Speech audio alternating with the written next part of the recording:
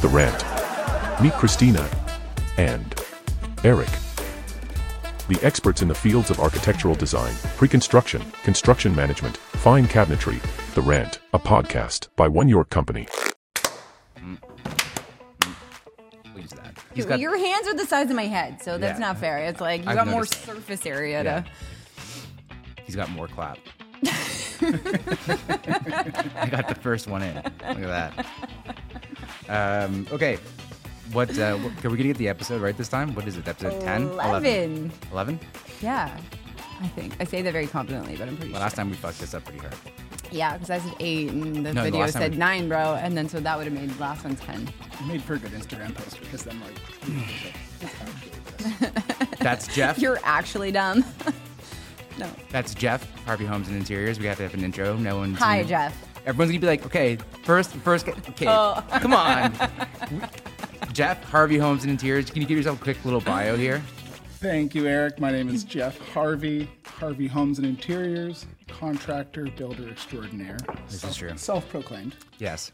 Well, not so self-proclaimed. You have quite the following on socials. People know you. That's how I found out about you. I passed you in the YMCA. Remember that? That was our magic moment. Right. I was like, I don't know, wrangling one of my 4 fucking monsters. And that, ladies and gentlemen, is where the bromance started. It was, actually, yeah. I called Christine like right after. I'm like, I met Jeff Harvey. It was like insta-shock. I was who? like, yeah. Well, I don't know who came up to who, but I do pride myself in going out of my way when I see someone in real life. Struggling that I know with off 4 Instagram. kids? Yeah. No. to my rescue. Buddy, let me help you out here. I avoid that at all costs. No, if I see someone I recognize, let's interact and let's be social. Yes, I completely agree. Honestly, it's one of those moments where it's like you don't know when you never know when you're gonna get the opportunity to say hello to somebody. And I always feel like it's like, you know, when you meet somebody like at a fancy party and you're like, fuck it, I'm gonna do it. Like when I walked up to like Brad Bradford, the local councilor, and just gave him shit at like Sunset Grill one day, because I'm like, because he was running for mayor, and I'm like, when am I ever gonna get this chance again? So I like walked right up to his table and gave him a little bit of like, this is what I do. We're right around the corner from you. Then he knows. Also, you're shitty. Well, then he never followed up with me and then lost the mayoral race, but that's his problem. What was I talking about? Yeah, YMCA. So yeah, that's how we met. That was like not that long ago, six months ago, a year ago. What was that now? 6 months? Yeah, I'd say just over 6 months ago. Yeah. Anyways, so and after that, we started chatting about how we could potentially work together, and so we've started embarking on working together on a few projects as our companies are evolving. And it's just another great opportunity to kind of like start bringing people from the industry onto the show so that we can kind of expand the boundaries of our Eric's conversation. first, Jeff. Oh my God. He's your first too. This is weird. You just made it weird. Why are you gonna make it weird? I did. You did. You started saying about the first and shit. But I gave him the clap. So, Well, let me start by...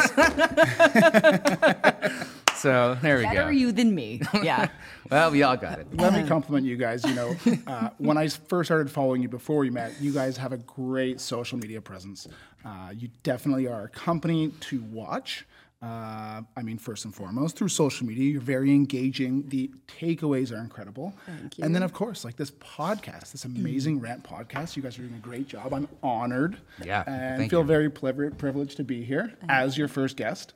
Yeah, it's it's fun because it's kind of scary because I want to be able to expand this to, people who are in the industry, who are builders, people who are in the trades, people who are on the, people who are on the regulatory bodies. I want to expand it to the city of Toronto because we need to expand the dialogue around what we're doing as a unique thing. I mean, like I said a million times, there's 1 million houses in the city of Toronto that need substantial renovation, and there isn't training for it, and it's only kind of trial and error learning. It's like I came at this as like a second career, and the only way I know how to do it is because I just tried and beat my head against the wall and kind of found out where the shit is, and now I've learned not to step at those places. But there isn't any formal training. You go to school, George Brown, there isn't a program specifically for the renovation of older homes in the tactical way and how to do it. We had this conversation, like when we were talking about how we're going to build out the courses for our staff, and we're going to build out project management and then the pre-construction specialist programs for our own staff. It's like there's buckets and bridges, or buildings and bridges in terms of information. It's like the information within the bucket of each topic of like, say building a house, it's like trade specific, like how to frame a house and then how to do plumbing and then how to do electrical. That's one type of information, and those are the buckets. And then there's the bridges, is like between the trades. And that's what we're missing. It's like, how do you manage the trades? How do you manage the transition between the tile guy and the plumber? Like, who sets the elevation of the drain? Who makes sure that guy has all of his tile on site? And somebody makes sure there's some fucking water. Like, is there a hose bib, right? It's like, that's the kind of shit. It's like, it's the in-between things that we need to keep our eye on. And it's like, I think that's just an interesting part of our industry that's kind of missing, because you go to school and you may learn about construction science, but it doesn't tell you how to apply it, which is a different thing. Sure. I mean, like, before we jump into, how to be a good contractor, I mean, you guys are doing a great job at educating the consumers. I haven't seen that. I see on social media amazing contractors, amazing trade companies showcasing their work, what they do, what they bring to the table. But like the consumer, who's talking to them? Who's educating them? Your guys' takeaways are fantastic. There are lots of podcasts on talking about, technical details, how to do this, how to do that. But like, talk to the consumer. You guys are building trust, not just for yourselves from the consumer, but like within the industry. I really, really appreciate that. So, coming back away from that, like, yeah, I mean, there are a lot of details as a contractor, these in-between things you're talking about, but like, you guys, your edge right now is really educating the consumers. Right. I love that. Yeah, and I think that's the future, and that's something we were chatting about before we started the show. It's that, like, our clients are changing, right? Our clients are more knowledgeable, and they can absorb more information, and they want to be more involved in the process of designing their home, and so they need more attention. And so we talked about this, the jack of all trades of, like, maybe 30 or 50 years ago, there was one role as a general contractor who handled the client, and they did everything. They they did the drywall work, they did the framing, they managed the client, they went home, they did all the accounting work, they did all that kind of stuff. They helped them with selections and whatever. But now it's like, okay, well, we have we have clients with higher expectations, and so we need to kind of bifurcate that responsibility. We need to say, okay, well, look, Jeff, like, I'll take care of the clients and manage them and manage their expectations, and get them through the decision-making process and align their resources with what we need for communication to the trades, and then you manage the trades, because it's like, it's way too much for any one person. Just like the breadth of information that you have to be good at and understand to do this whole thing well is so challenging, because it's like, not only is it wide, it's deep. Even my sex tape. There we go. But the thing is that, yeah, they want to be educated because they're spending a ridiculous amount of money. Right. And, they have the exposure to the resources to be more knowledgeable at a baseline, which is great. But it also aligns with what we're doing, because the people that want to know, they understand. Like, there's value in explaining to them. So there's value in them understanding the technical complexity of what we do, because then they appreciate it. They can justify the spend because they understand it's not HGTV, it's not snap your fingers and it's done. It's not like it's just super simple and it's 5 steps. Like, most people's heads would explode if they had to do what a contractor like a GC has to do in a day to manage that many people and know that many buckets that well to that degree and be able to manage the handoffs and the people and the emotional parts and all those things. Like, most people are not conditioned to do that. And so in giving them a glimpse of what that takes and educating them, they can see that it's well worth the spend to plan, to invest in good trades, to invest in, a good team to be by your side throughout it, right? Like, it's not like us and them. It's like, we're doing this together, and it's like that Wizard of Oz down the friggin' yellow brick road. Oh my God, that's a great analogy. Yeah. And I think the consumer today, people want to be educated. They want to learn more than ever with the internet, with social media. We are just content consumers. And so there is a need, like, people love learning right now, which is really cool. So, we have the Gen Z, the young 20-year-olds, we have the millennials, we've got the Gen X. I'd say across the board, people are enjoying learning, consuming outside of what they do with parenting, with their own jobs. They love to learn. So when they're embarking on a massive renovation, they are wanting to learn more than they ever have before. It's not just, here's the quote, pass it off, carte blanche. And I get think it too, done. part of that is in the learning, because the intent, and I think that sometimes this is explicit and sometimes it's not, but the intent is that there will be another property, that there will be another investment. So it's like they're just set up for success for the next one because they're taking in all the information that they can, because the intention is to build wealth and to have, you know, equity in multiple properties. And No, I this is just agree. the first of something as they get out of the gate. Or, you know, so they're like, yes, teach me so that I'm better prepared for the next, even if it goes Yeah. well with your contractor. Yeah. But if it doesn't, then, you know, you're better set up to make different decisions, maybe in a better capacity next time, right? Like, What you said kind of struck me, and it's like I wrote passive consumerism. There's less passive consumerism because I think that everybody's life is kind of more on display, like with social media, and like everyone has a kind of like this window into your life through your personal accounts or your business account. So kind of every action that you take in your life is kind of a little bit more judged, right? Because more people have eyes on the situation, and so the quality of your decisions then are kind of, you know, rated by the people who have that window into your life. So it's like it's important for you and your decision making to kind of affect your status in a positive way.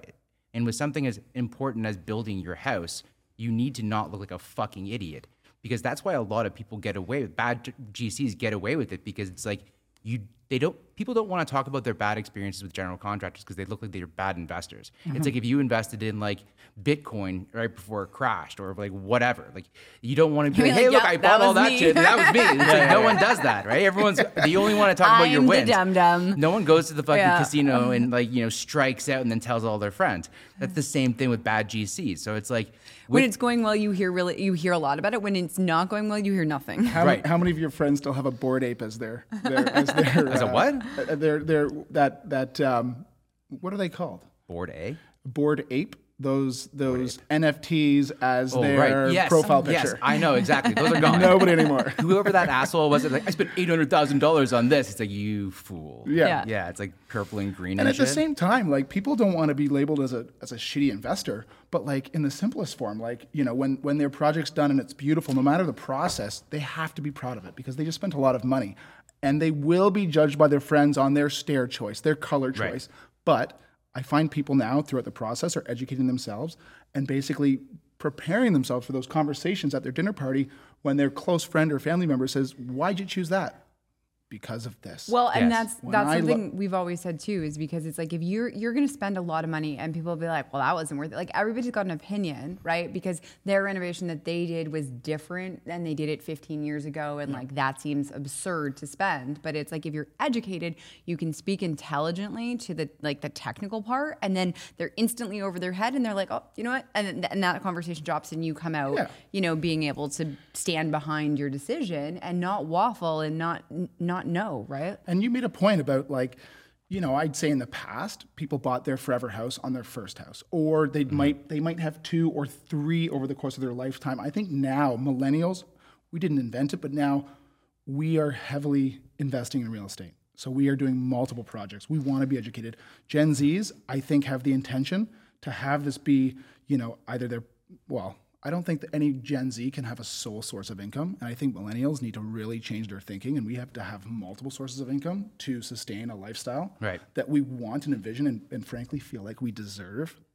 So there's two parts to that. One is I feel like in our industry or in our culture, there's a lot of attention on the fact that like home ownership and property ownership is a source of building wealth, and like I feel like that's just like something that's like propagated throughout Instagram and social media. It's like, you know, I bought this rental property. It's the guy who shows up in his Bentley and he's like, create this, and then all your rentals, and I made all this money before I'm the age of 25. Fuck off. Okay, you know, like it's crazy. I get it. And you want to invest in real estate, but it's like it's a hard game, and real estate is a difficult thing. And anybody who says they bought their house in Toronto and they're our age and they didn't have family support, I mean, like that is like probably like 10%. Liar.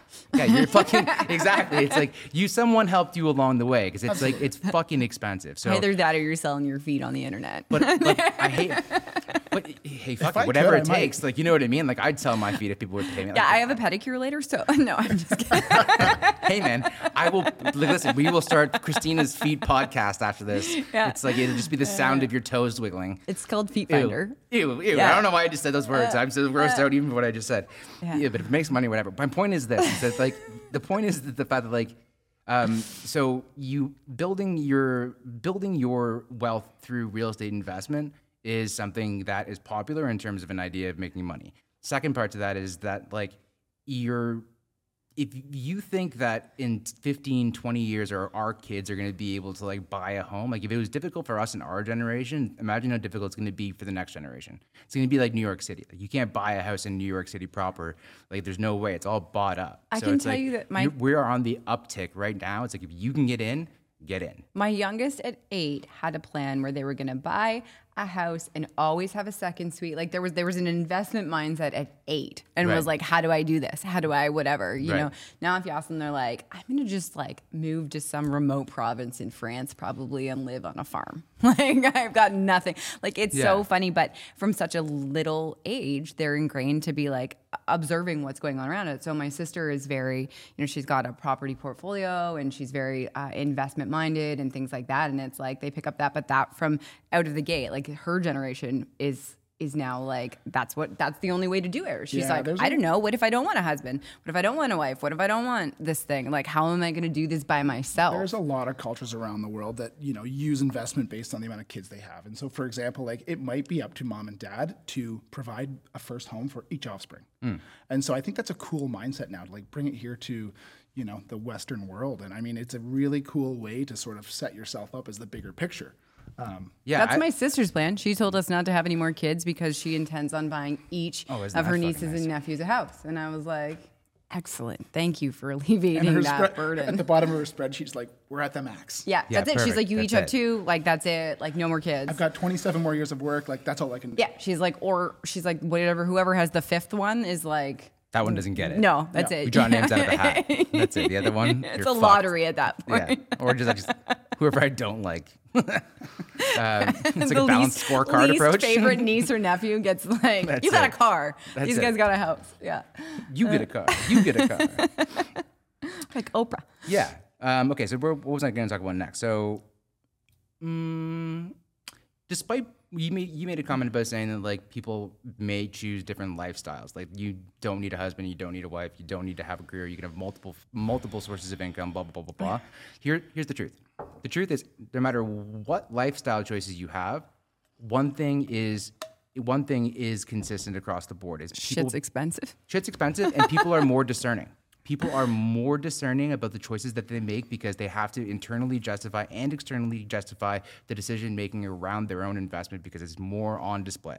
And so that forces people like us who sell something complicated and variable to show evidence-based pricing, which is something that just wasn't a case like 15 years ago. Like I can tell you that like when my grandparents renovated their house originally, it was done with like Jim Bob, and Jim Bob shook their hand and said, I'll take care of you. And then they basically just like sorted it out along the way. Where it's like now, like we go through like 4 budget updates, quantity takeoff, measured areas. It's like we have to really prove that we know what we're talking about, which makes our job more complicated and then reinforces the whole concept of the bifurcation of responsibility getting more and more kind of granular or pixelated in terms of what our deliverables are to our clients, right? So it's just like, my favorite is proving that we know what we're talking about all of that, and then them still question you. What my favorite is when I talk to people and they have fucking estimates from bad general contractors and I look at their estimates and it's like, I want to vomit. It's like, oh my God. Like, fuck, if I could just do that. It's like, I can't believe that. I can't believe you signed that shit. Yeah. There are some people where I speak to them and it's like, I look at other people's estimates and like, they're like, here's the difference. Let's talk very quickly on stipulated price versus cost plus, and there's a big difference between those two things in terms of like stipulated prices. Like you hire a plumber and then you sell the plumber to your client for, you say the plumber costs 10 and then you sell it to 12 and you mark it up 20%, and there's cost plus.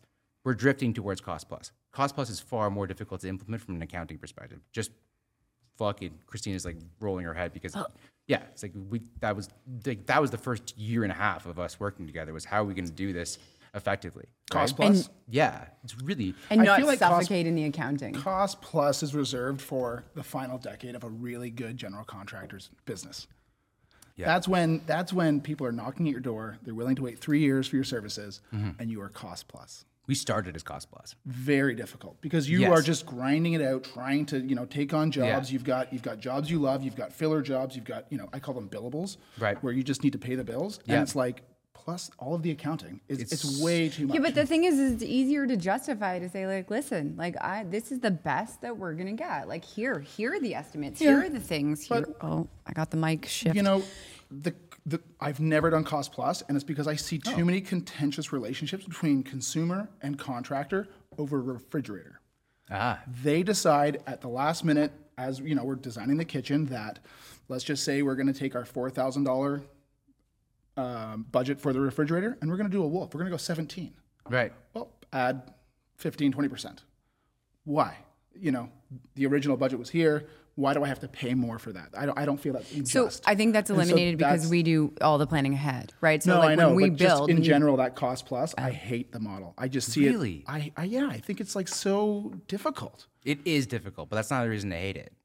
I mean, look, like True. But like, no, I didn't. it's kind of a reason to hate it. Like it's hard.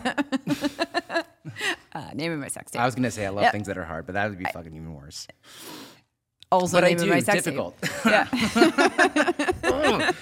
My parents watch this. I know. My mother was downstairs listening to us one time, and she's like, when we stopped, she was like, I don't know what she said. She's but like, I heard every word of that. Eric goes, oh shit, you were downstairs. And he was like, it was like a 17-year-old boy whose mom walked in the room while he was like half dressed, or you know what I mean? Yeah, He was like yeah. immediately disarmed. Only a sock on. Anyways. Here's why I don't like it, Eric. You know, especially like starting with it. Yeah. Pick your battles. So Right. now, you know, you've just got to, it's a difficult business to be in. Right. I think, because you have to wear so many hats. You have to have tight miters. You have to have crisp paint lines. You have to have accounting skills. You have to have people managing skills. There's just a lot. You have project management skills. Right. So it's like when we're going to fight over, or when I hear about fights over like, upgrading an appliance package, and it's like, well, I feel like you should give on that because, it's just an appliance package. And then the contractor's like, well, I'm liable for it. I'm responsible for it while it's on site. If it gets damaged, yada, yada, yada, that's more intricate. Pick your battles because at the end of the day, that contractor at the beginning of their career loves the fact that there's going to be, red knobs that they can post on Instagram being like, look what we do. Look what my brand is all about. So, pick your battles. I think that's a really fair statement. Pick your battles, because ultimately, like everybody's kind of way that they approach executing their business is a reflection of their skill sets, right? Like you will drift toward pathways of applying your skills in different ways based upon your natural skill set. So it's like what I'm good at inherently and what you're good at inherently are different. And it's like, it's amazing because if you look at like, I pride myself on the ability to kind of like work with people and try to explain things as I see them. Like that's what I'm kind of good at. And I can pick up new information and I can kind of digest it and then pass that information on. You are as long as it happens quickly. yeah, it has to be at a pace. But you're a technician. Like you get things done, and you can like you're on the more tactical side of building a home, and so your way of delivering value and that value exchange to your client is through the lens of being tactical. So it's like less important for you to do the cost plus and it's more stipulated price because you're so connected to the work being done. Whereas for me, it's like I can't do anything. Like I don't own tools. In theory, this is what we have to do. Right. Practicality, this is what has to be done. Right. So on the theory level of it, I love the cost plus because it's like, look, like it's time and materials. I'm going to show you everything that I'm considering. It's every nth detail of like this many linear feet of trim, square foot of drywall, number of screws per sheet, number of like the roll of tape and how many we're using. These are my considerations. So if my assumptions fail, then I can point out where this fails. Where you're coming at this from the experience of like actually doing it, and so it lends to two different models. And it's frankly, I never even really thought about it like that until you just kind of said it, because I didn't really even ask you before we started. Like I didn't even know that you do fixed price contracting versus cost plus. But I think that we find it good because of our personalities. Like you and I are like hard type A. You know what I mean? Like the details are like everything is about the details, and we naturally dive into that like 18th layer of detail. And so providing that to somebody seems natural to us because it's like that's how we think. That's how we function, and that's where our comfort zone is. This is a whereas question. That's not inherent for other people. Do you think that personality type would lend itself better or worse to one-way delivery method? Do you think that 100%. So type A personalities like cost plus, type B personalities like stipulated price? Yeah. Oh my God. I don't know why Yeah, I'm so I'd say fucking so. stupid. That makes so much more sense. It's like that's why it comes naturally to us Yeah. because it's like we need to think through that. Like if somebody said, so for example, you know I what it is? asked You my like- kid about school supplies, and she said I need a pen and paper, and I was like, okay, what kind of pen? I was like, how thin, what color, how many? Do you want a cap that's removed? Do you want it to click? And nobody else, and like there was 19 follow-up questions to this kid's 3-item list for school supplies, and the only other person I know that would go through that level of detail would be Eric. Like he's the person I could send to the store who would have asked the same questions, but that's natural to us and it's not natural to other people. And so other people are more I'd say inclined to be check the kitchen drawer. yeah, No. like Yeah, see, I that don't, can't- okay, no. here's a pen, like whatever, So right? like, I don't like the fact That's why that I'm like, not married anymore. My ex-husband's like, oh, I have the drawer somewhere. Let me give you an example. Is that I almost started a new textbook when I lost the pen that I got to about here in. Like there's that new pen, and I'm really actually considering removing these pages because I can't because I can't have the pen be different than the first bit. I don't know how many times our staff has seen me pick up a pen. Like I write with like a micro fine pen, noticed that, and like yeah. the staff will like if I pick up somebody else's pen because they all look the same, and I'm like, I'll take one. I'm like, no, like where is my pen? Like I can't this do is why it. you guys, what you have is One York lends so well to educating the consumers because like you are selling pre-construction. Right. You know, someone can come to you and correct me if I'm wrong, hire you to basically take their project, their wants, their needs, you know, their conditions of their site, their home, whatever, and basically plan it out, give them all the variables, all of the cost implications, the comparisons, the proof, the facts, and then say, yeah, go shop it and get someone to build it. Because like, I've just educated you on everything you need to know on your project. But also for other builders who don't have, like, if you just want to build, like, you want to be on the tools, you want to be, like, that's your wheelhouse and that's where you see the value is seeing everything come together in that high quality finish and all those things. But you don't have the capacity to be able to do the planning to that degree, right? So it becomes more time consuming, more labor intensive to take on that piece. It's very difficult. That's like, you know, I'll do my the weak things point. you don't like to do and you do the things that I don't like to do. I would say a lot of That's it. contractors' weak points are that. And it, you know, it's coming like, I'm not going to say I wouldn't fall into, I'm not good at managing expectations, but you know what? It's difficult for me and a lot of others to really make people, you know, understand what they're going to get and how we're going to get there. Yeah. Outside of saying, trust me, we got this. This is my track record. But you're a trustable person, so it works because essentially that's what makes that work. Is that if you don't do the cost plus, then you just have to make sure it feels right. People still fucking make decisions. You have to be magnetic as 100%. fuck because, People, like, yeah, people still make these big decisions emotionally and then justify them with logic. They don't make big decisions with logic and then justify them with emotion. Like no one buys a fucking Ferrari because it was a good deal. People buy a Ferrari because they fucking want a Ferrari, and then they have to justify it to their friends and family, like, oh, it was a limited edition Barbarossa something. Yeah, and I'll admit, like a lot of my customers that come to me direct they trust me. Right. I know I'm magnetic, but like I can also say, I know I have a track record. Right. I know when I say I can do something, it's because I've either done it or I know I can. There's accountability. Right. And like in this industry, it lacks a lot of that. and there's a confidence there too, right? Like people, I think to Based some on degree, experience. people can tell when you're being genuine about like your confidence level, about whatever. Like you can see it in the way that the conversation goes, that person really is confident that they're well situated in that But arena. if you're going to draw overlapping circles here, there are people who are incredibly confident that are also con men, and that's probably another issue in this industry. Is that like there are a huge amount of like, okay. or stupid enough to I'm think gonna- they know what they're doing. I'm going to draw some lines in the sand here. Are type A personalities pen. more susceptible to persuasion than type B personalities without justification and proof? Like I would require, that's how we started. Like I started in this industry because when someone told me it was like a laundry list of items for the renovation of my grandparents' house and it was $400,000, I was like, show me how you got there. And then when they couldn't justify it to my extent, I was like, I'm not doing it. And then I literally just couldn't find anybody else to give me a number the way I wanted to see it. So I'm like, fuck it, I'm doing it myself. And that's how how this whole fucking thing started was there. Some people would just say yes and say that's okay, right? Is that because I'm a type A personality, or is that because what is that? Like, I guess my question is, it's like, No, it's like I'd say you're like most consumers today. We love to be educated. And so I'd say more consumers are asking that. More consumers should be asking that. How'd you get there? right, because some it's like backup. it scares me. It's like even like I remember I've been ripped off in the past, and it's like I remember when I thought LVLs were something that you couldn't buy at a store, and I remember I bought LVLs like through like a family friend, and I got fucking like ripped off. It was my like very early on, like almost 10 years ago. But it was like, I remember I felt like such a fucking idiot in a heel. You know, it was like, as a type A, it's really hard to let go of the reins. It's very hard to let somebody else drive the ship. And so if you are a type A and you're presented with a case that's cost plus, that's very informative, very thorough, it allows you the comfort to be able to say, okay, I'm going to sit in the passenger seat. Like, and then you can focus your energy on other things in your life that matter because you've got the confidence that somebody else is like as neurotic as you are, unfortunately.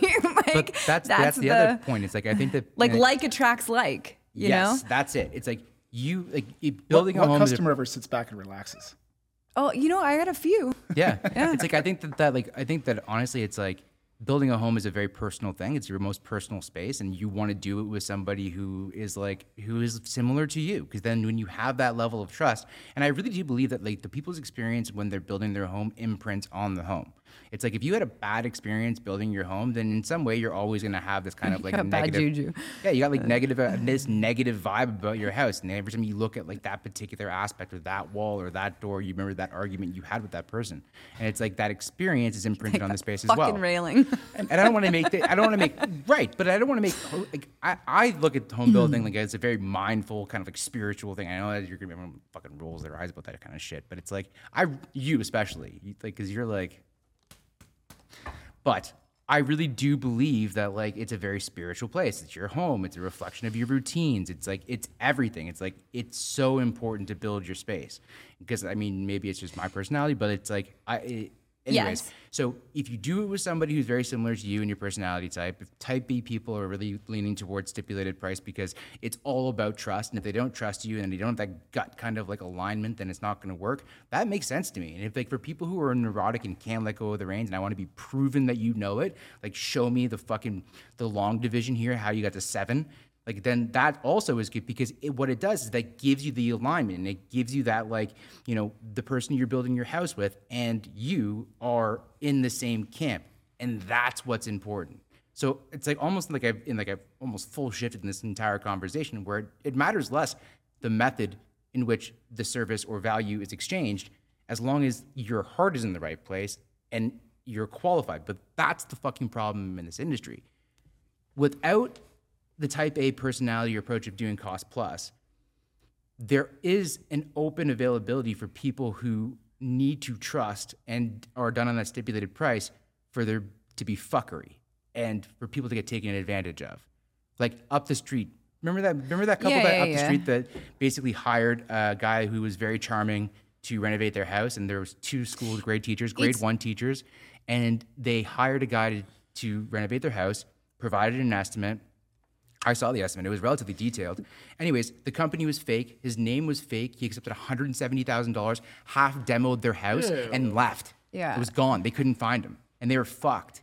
Oh, that was on the news right now. Yeah. That was on the news. It's on. But that's on the news all the time. Yeah. And that's the problem. Is like in this industry, you can go out and start your own general contracting company. You need no designation to do it. But I think it's harder for stipulated price companies that are starting because the thing is, as a stipulated price contractor, like you have a track record, like you said, right? Like you've got stuff to show and people to talk to and testimonials from past clients and things like that. But if you're starting out in that, like if I'm starting out and I'm showing you everything that I'm doing, you're like, okay, I can get behind that. You know what I mean? I can understand. And that's easier to sell when you're a young company, I think, than as, okay, how long have you been open? 6 months. Oh, okay, how many houses have you built? 1. But I built a lot of decks, like how do you, right? So, okay. So you think you're ready to take on this big build and you're like, and so it's a hard thing to sell. I feel like there's a lot of consumers looking for that opportunity, looking for that, but this person's going to add value because I'm giving them an opportunity. So in return, I'm going to get a lot of value, and that's a risk. Yeah, that's a risk. But we do the same thing even with trades. I mean, you and I have had that conversation working together. Sure. It's like, but like I would here. Hold on, me first. Sorry. You first. You know what? Conversely, I would say, yes, but not you. Conversely, I would say that there are probably a subset of clients, like of consumers, who are looking for that opportunity for the wrong reasons also, because they're looking to take advantage of that. We had a client who basically at the end of the build was like, fuck you, I'm not paying you. Oh yeah, that was fun. And it was like, and they were happy with everything that was like their done. house was in But House they and Home knew, magazine. They just saw an opportunity. well, no, they'd done it before, and Yeah. they knew that the cost of going to court, or the cost of whatever that, like fighting that, would still be substantially less than what was owing at the on their property, on what they had chosen. And so they were perfectly happy with the outcome and the quality and all that kind of thing. And so when you have a young contractor, somebody who's inexperienced, the opportunity to be taken advantage of is strong the other way as well, because they will inherently, like, they don't have the confidence to say, no, that's not my problem. Like, no, that's what you chose. You know, that's an interesting No, point. It's like, as much as there's predatory, like, it's both sides. yeah, It's dual predatory sided. consumers and then Yeah. the predatory service providers. But that's just it's fucked Which up. you know, it makes it crazy that anybody can just start this business. Fuck, it's harder to open a Anybody. fucking hot dog stand than it is to become a general contractor. Sure. Yeah, there's more food regulation around. Yeah, for sure. Like you cannot, for you to get a fucking hot dog stand on the street, there is far more regulation on doing that than there is to become a general contractor. That sucks. I'm a chef, dude. I'm a chef. My only official designation is cook. I have a food handler That's certificate. why I'm here. So it's fine. Yeah, no, It's fine, everybody. yeah, That's why I'm here. But No. that's fucked up. Like that's fucked up. In my opinion, it's like I'm here because, and I need to prove it day in and day out. When I talk to anybody like you in the industry, it's like the only way I can kind of substantiate me even speaking on a podcast that owning a construction company or two or whatever it is. It's like only because it's like every step of the way, and I know it like inside and out. And I eat all the fucking time. This is You what I carry do. a red seal. I carry a red seal in general carpentry. But you know what? The really sad thing about my red seal is in this industry, it gives me almost zero leverage. Aside from being able to, be proud of it, hang a diploma on the wall, Sure. tell my customers, but like, And bill it the highest here. but I don't need it. It does not get me ahead Right. in any way. I don't need it to pull a permit. Right. So like, what do I need it for? What do I need it for? Because I'd say more. Where's the advantage to you? I don't know what the actual split is, but I'd say there's more contractors without any sort of like red seal, project management degree than people who have put in this work. And so like, what's my edge for having gone through this process, going to school, getting accredited by, people who are trained? I have no edge. In electrical, you have to get a red seal to be able to pull a permit. Yeah. In plumbing, you have to be a licensed plumber to do permitted work. HVAC, same thing. General contractor, carpenters, framers, structural.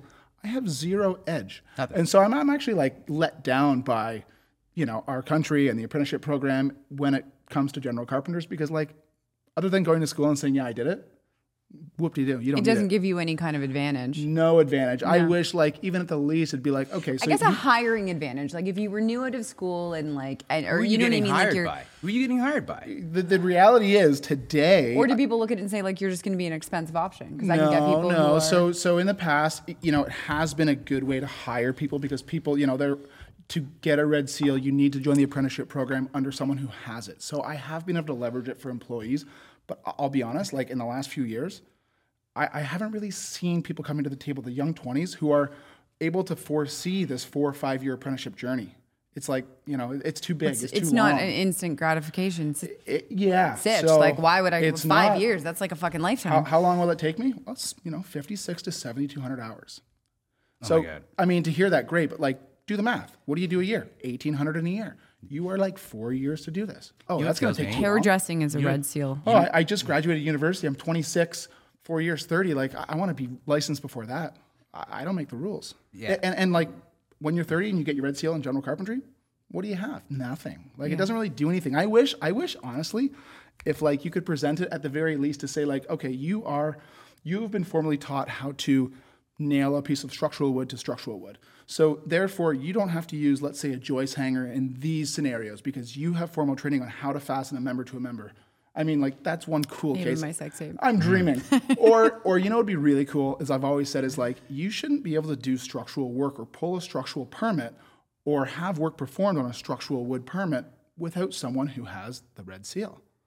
It's interesting. It's like I agree, and because I like you've worked on the projects with me that we have a fourplex that we've been working on for the last while, and it's a fucking structural goddamn nightmare. Right. And it's like I personally lost $30,000 on this project because I hired a framing team that I made a very bad decision, and I'm openly want to talk about it because it's important. As a general contractor in this particular circumstance, I was working and I was trying to make the client happy. I was hired on this project after another general contractor was let go because his quality of work was poor, and I wanted the project to move along quickly. All of the framing carpenters that I am very familiar with, who I know could fucking kill it, weren't available, but under pressure to keep the project moving forward, I worked with somebody new. They came vetted, and like they were somebody that came referenced from another person that I trust, and then I had a conversation with them, but unfortunately it came to light that the quality of their work also was subpar. And so I essentially ate the cost of their involvement, and now lost 3 weeks' time. And now I've got the framing team there, and they're working through it, and they're solving the issue.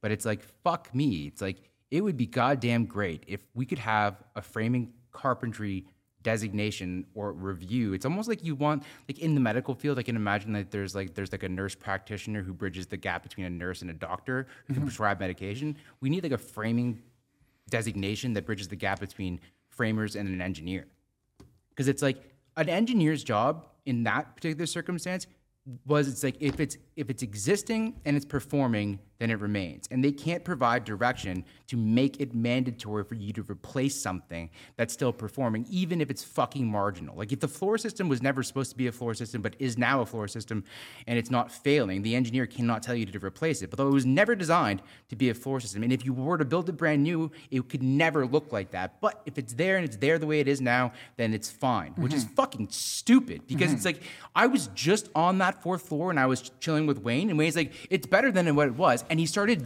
jumping left and right, and the whole floor, I could feel the floor moving. I was there the other day. He's pissed. I was there the other this. day, and the one of them was on the second floor. He was shaking something. Wayne's like, "Stop doing that!" Like the whole fucking house was stop moving. doing that. But it's like, but where does that put me as a general contractor? My client is saying to me, "Oh, these engineers are costing so much money," and like, "Oh, you want to do all this extra work, but it's not mandatory." I'm like, "It's not mandatory. What do you mean it's not fucking mandatory? If you had a fucking football team rent your fucking top floor unit and had a house party and they all started jumping and then the house fall down, whose fault is it? Whose fault is it in that circumstance? You know whose fault it would be? It'd be fucking my fault." I love the accountability.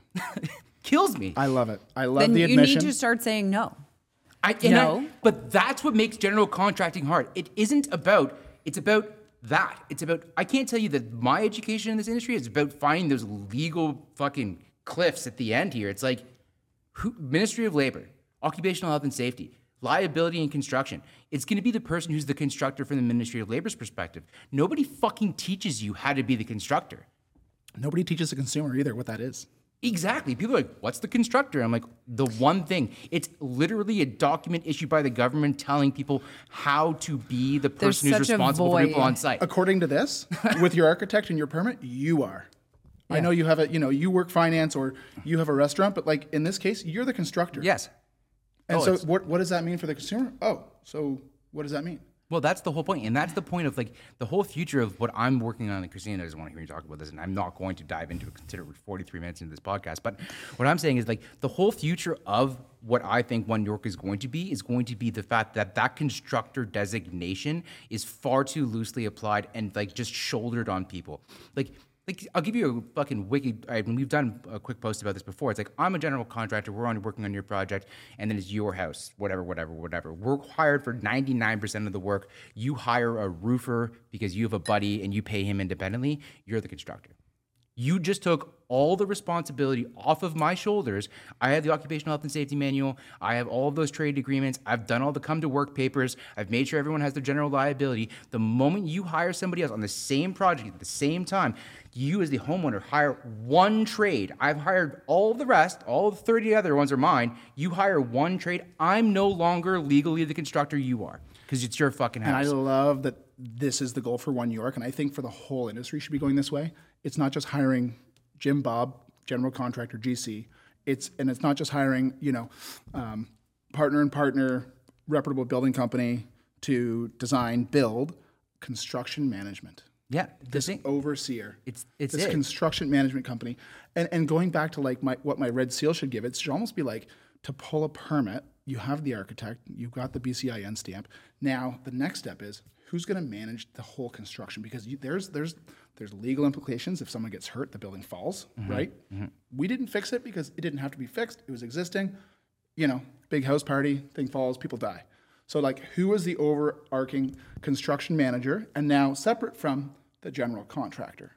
Right. Who is going to implement within the boundaries of the property the actual construction? Right. Because it's two different skill sets. It's very and the different. consumer today loving to be educated, loving to go down rabbit holes on social media, YouTube, internet. That I think is naturally where this industry is going, which is really cool. And there's a lot of great companies out there that have been doing this for decades. Construction management companies partnering with amazing build teams, and like all the high end, well, not all the high end, but a lot of high end Muskoka luxury $10 million plus cottages. If you go around and look at those, they're construction management, and then there's a GC on there. Yeah. And like those customers are working their butts off in Toronto. They can't be in Muskoka overseeing this. Yeah. So basically, they've made a decision to have a construction management company manage their hard-earned money and the schedule that affects the money. Mm-hmm. And then all the details with the miter cuts and the finishes and the floor installs, that's a GC company. The management company is overseeing, making sure that all of that is done, the expectations are met for the customer not to have to be there. But this, okay, look. So now we got a little bit longer, maybe like 5 more minutes. But like I want to wrap it up kind of soon. But this is something that like I'm near and dear to my heart. Not everyone can afford quality management, and that's the fucking problem. Like we're fucking expensive. We're expensive because of the opportunity cost of our time. And the real issue is that like we're only involved with projects on a pre-construction basis because we offer it one way. We do all the design, all the architectural design, all the engineering consultants, all of the communication with the city, all of the fucking interior design, cabinetry design, all of the shopping with our clients to make sure that the selections can then be folded in, all the construction sets, and then all the construction management. That's how we do it. It's $50,000 starting. That's it, right? And it's most effective for projects that are $500,000 or more based on the premise that it's 10% of the cost of construction. Expensive is relative. So then what the fuck do you... Yeah, like what is the cost of getting it Yes, wrong? but the what problem does is... the value that gives you? Well, the value, but that's not it. But the problem is it's like not everybody's doing a $500,000 renovation. What about everybody else? Like, what about the people who are doing $250,000, $300,000 renovations? Who are they going to? You're going to a mom and pop's Jim Bob. You're going to a smaller person who's not going to give you the information, but you can still get fucking killed on a $300,000 job, both financially and physically. And so that's the missing servership. Like we are missing something in and the building department not fucking helping you. Here, I'll give the building department a really fast way. And I was going to tell this to what's his name, the Brad Bradford. When I said to him, like, you want to make money in the city of Toronto? Let me tell you how. Every time you submit a building permit, force a quantity takeoff on market value of the materials for everything that's shown as proposed. And give that to somebody as the person who's receiving the building permit as a baseline to understand what the fucking cost is going to be so they don't get ripped off by assholes saying that they know what they're doing. That's super simple. It can be done immediately. You would have an outsourced team to fucking rip that out. Hire us. God damn it. We already have all the quantity takeoff software and all that kind of stuff. But it's like, it just makes me frustrated because it's like, if you have a lot of money, of course, then you can do construction management. You can have a general contractor. But the thing is, the only way that we, as like the people who need to change this, because nobody else is fucking trying, what we're going to do it is by building processes, by making our more inputs, like create a function so a lesser value of input creates a greater value of output. And that's what we've been doing for like, I don't know, the last 4 years. But it's financially difficult, it's emotionally challenging, and technically almost near impossible. And it's like what we've done now, it's like partnered with you, Jeff, and we're trying to find other people who we can like kind of almost both of us work for less by splitting what we can get from our clients so that they have a better service. But it's almost like we're doing it for us, not for them. Doesn't it feel like that sometimes where it's harder to justify a higher price point and we're willing to work with less because we know it's better off for the client? There's less. No fucking way. You're better. You. Not me. I'm you're like, fuck focusing on your you. My strengths. hours are valuable. Yeah. It's a lot of my mental fortitude to get through the day, through the week. When I'm not sleeping at night because something has gone wrong or you don't understand something or like whatever that stressor is, like, no. Like, you can pay for my time. And like, you're a bleeding heart. And that's the difference. And that's where this is very different because Eric is like, the people.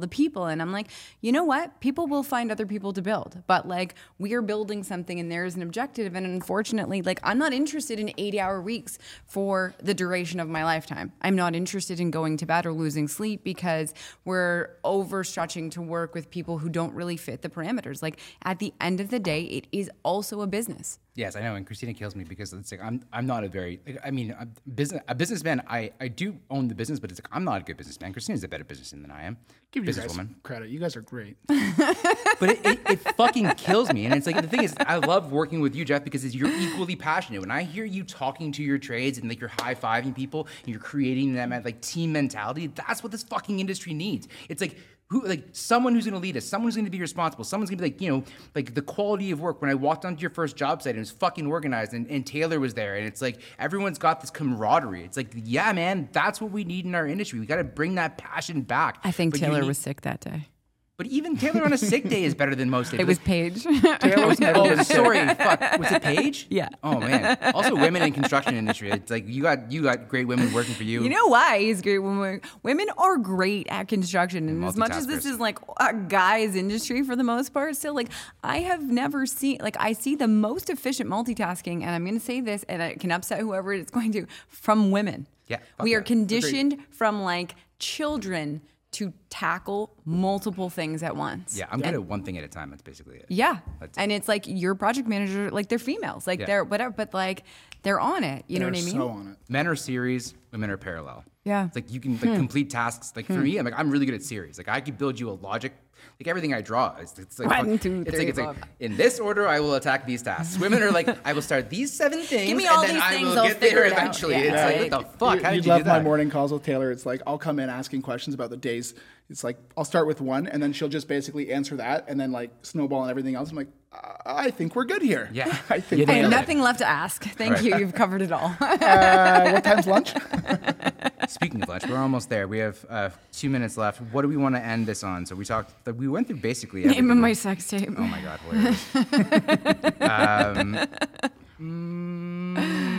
yeah, I'm gonna talk just the last. Let's like cast light into 15, yo. Let's cast light into the future here. Future of the industry. There will be more role specialization, more construction manager and general contractor Jeff's going to partnerships. train an army of highly capable people Yes, and doers, that's- and we're sorry. going to train I an want- army of highly capable planners. Yes. And then we're going to conquer the world. And Dude, this, that's fucking this awesome. is a great plan because consumers will continue to educate themselves. Yes. And so the demand for GCs to operate at a higher capacity Yeah. to educate their consumers will be greater. It won't just be good enough to show them Instagram pictures saying, this is what I've done in the past. Right. Well, I love how you got there, but how did you get there? You know what's interesting is like I think that you made a point about how the trades and like you don't like having that designation is difficult to justify. It's like becoming a carpenter and getting your red seal and like well obviously it is because the market is showing us that there's this vacuum now that baby boomers are leaving. We don't have as many people going to trades as we need to.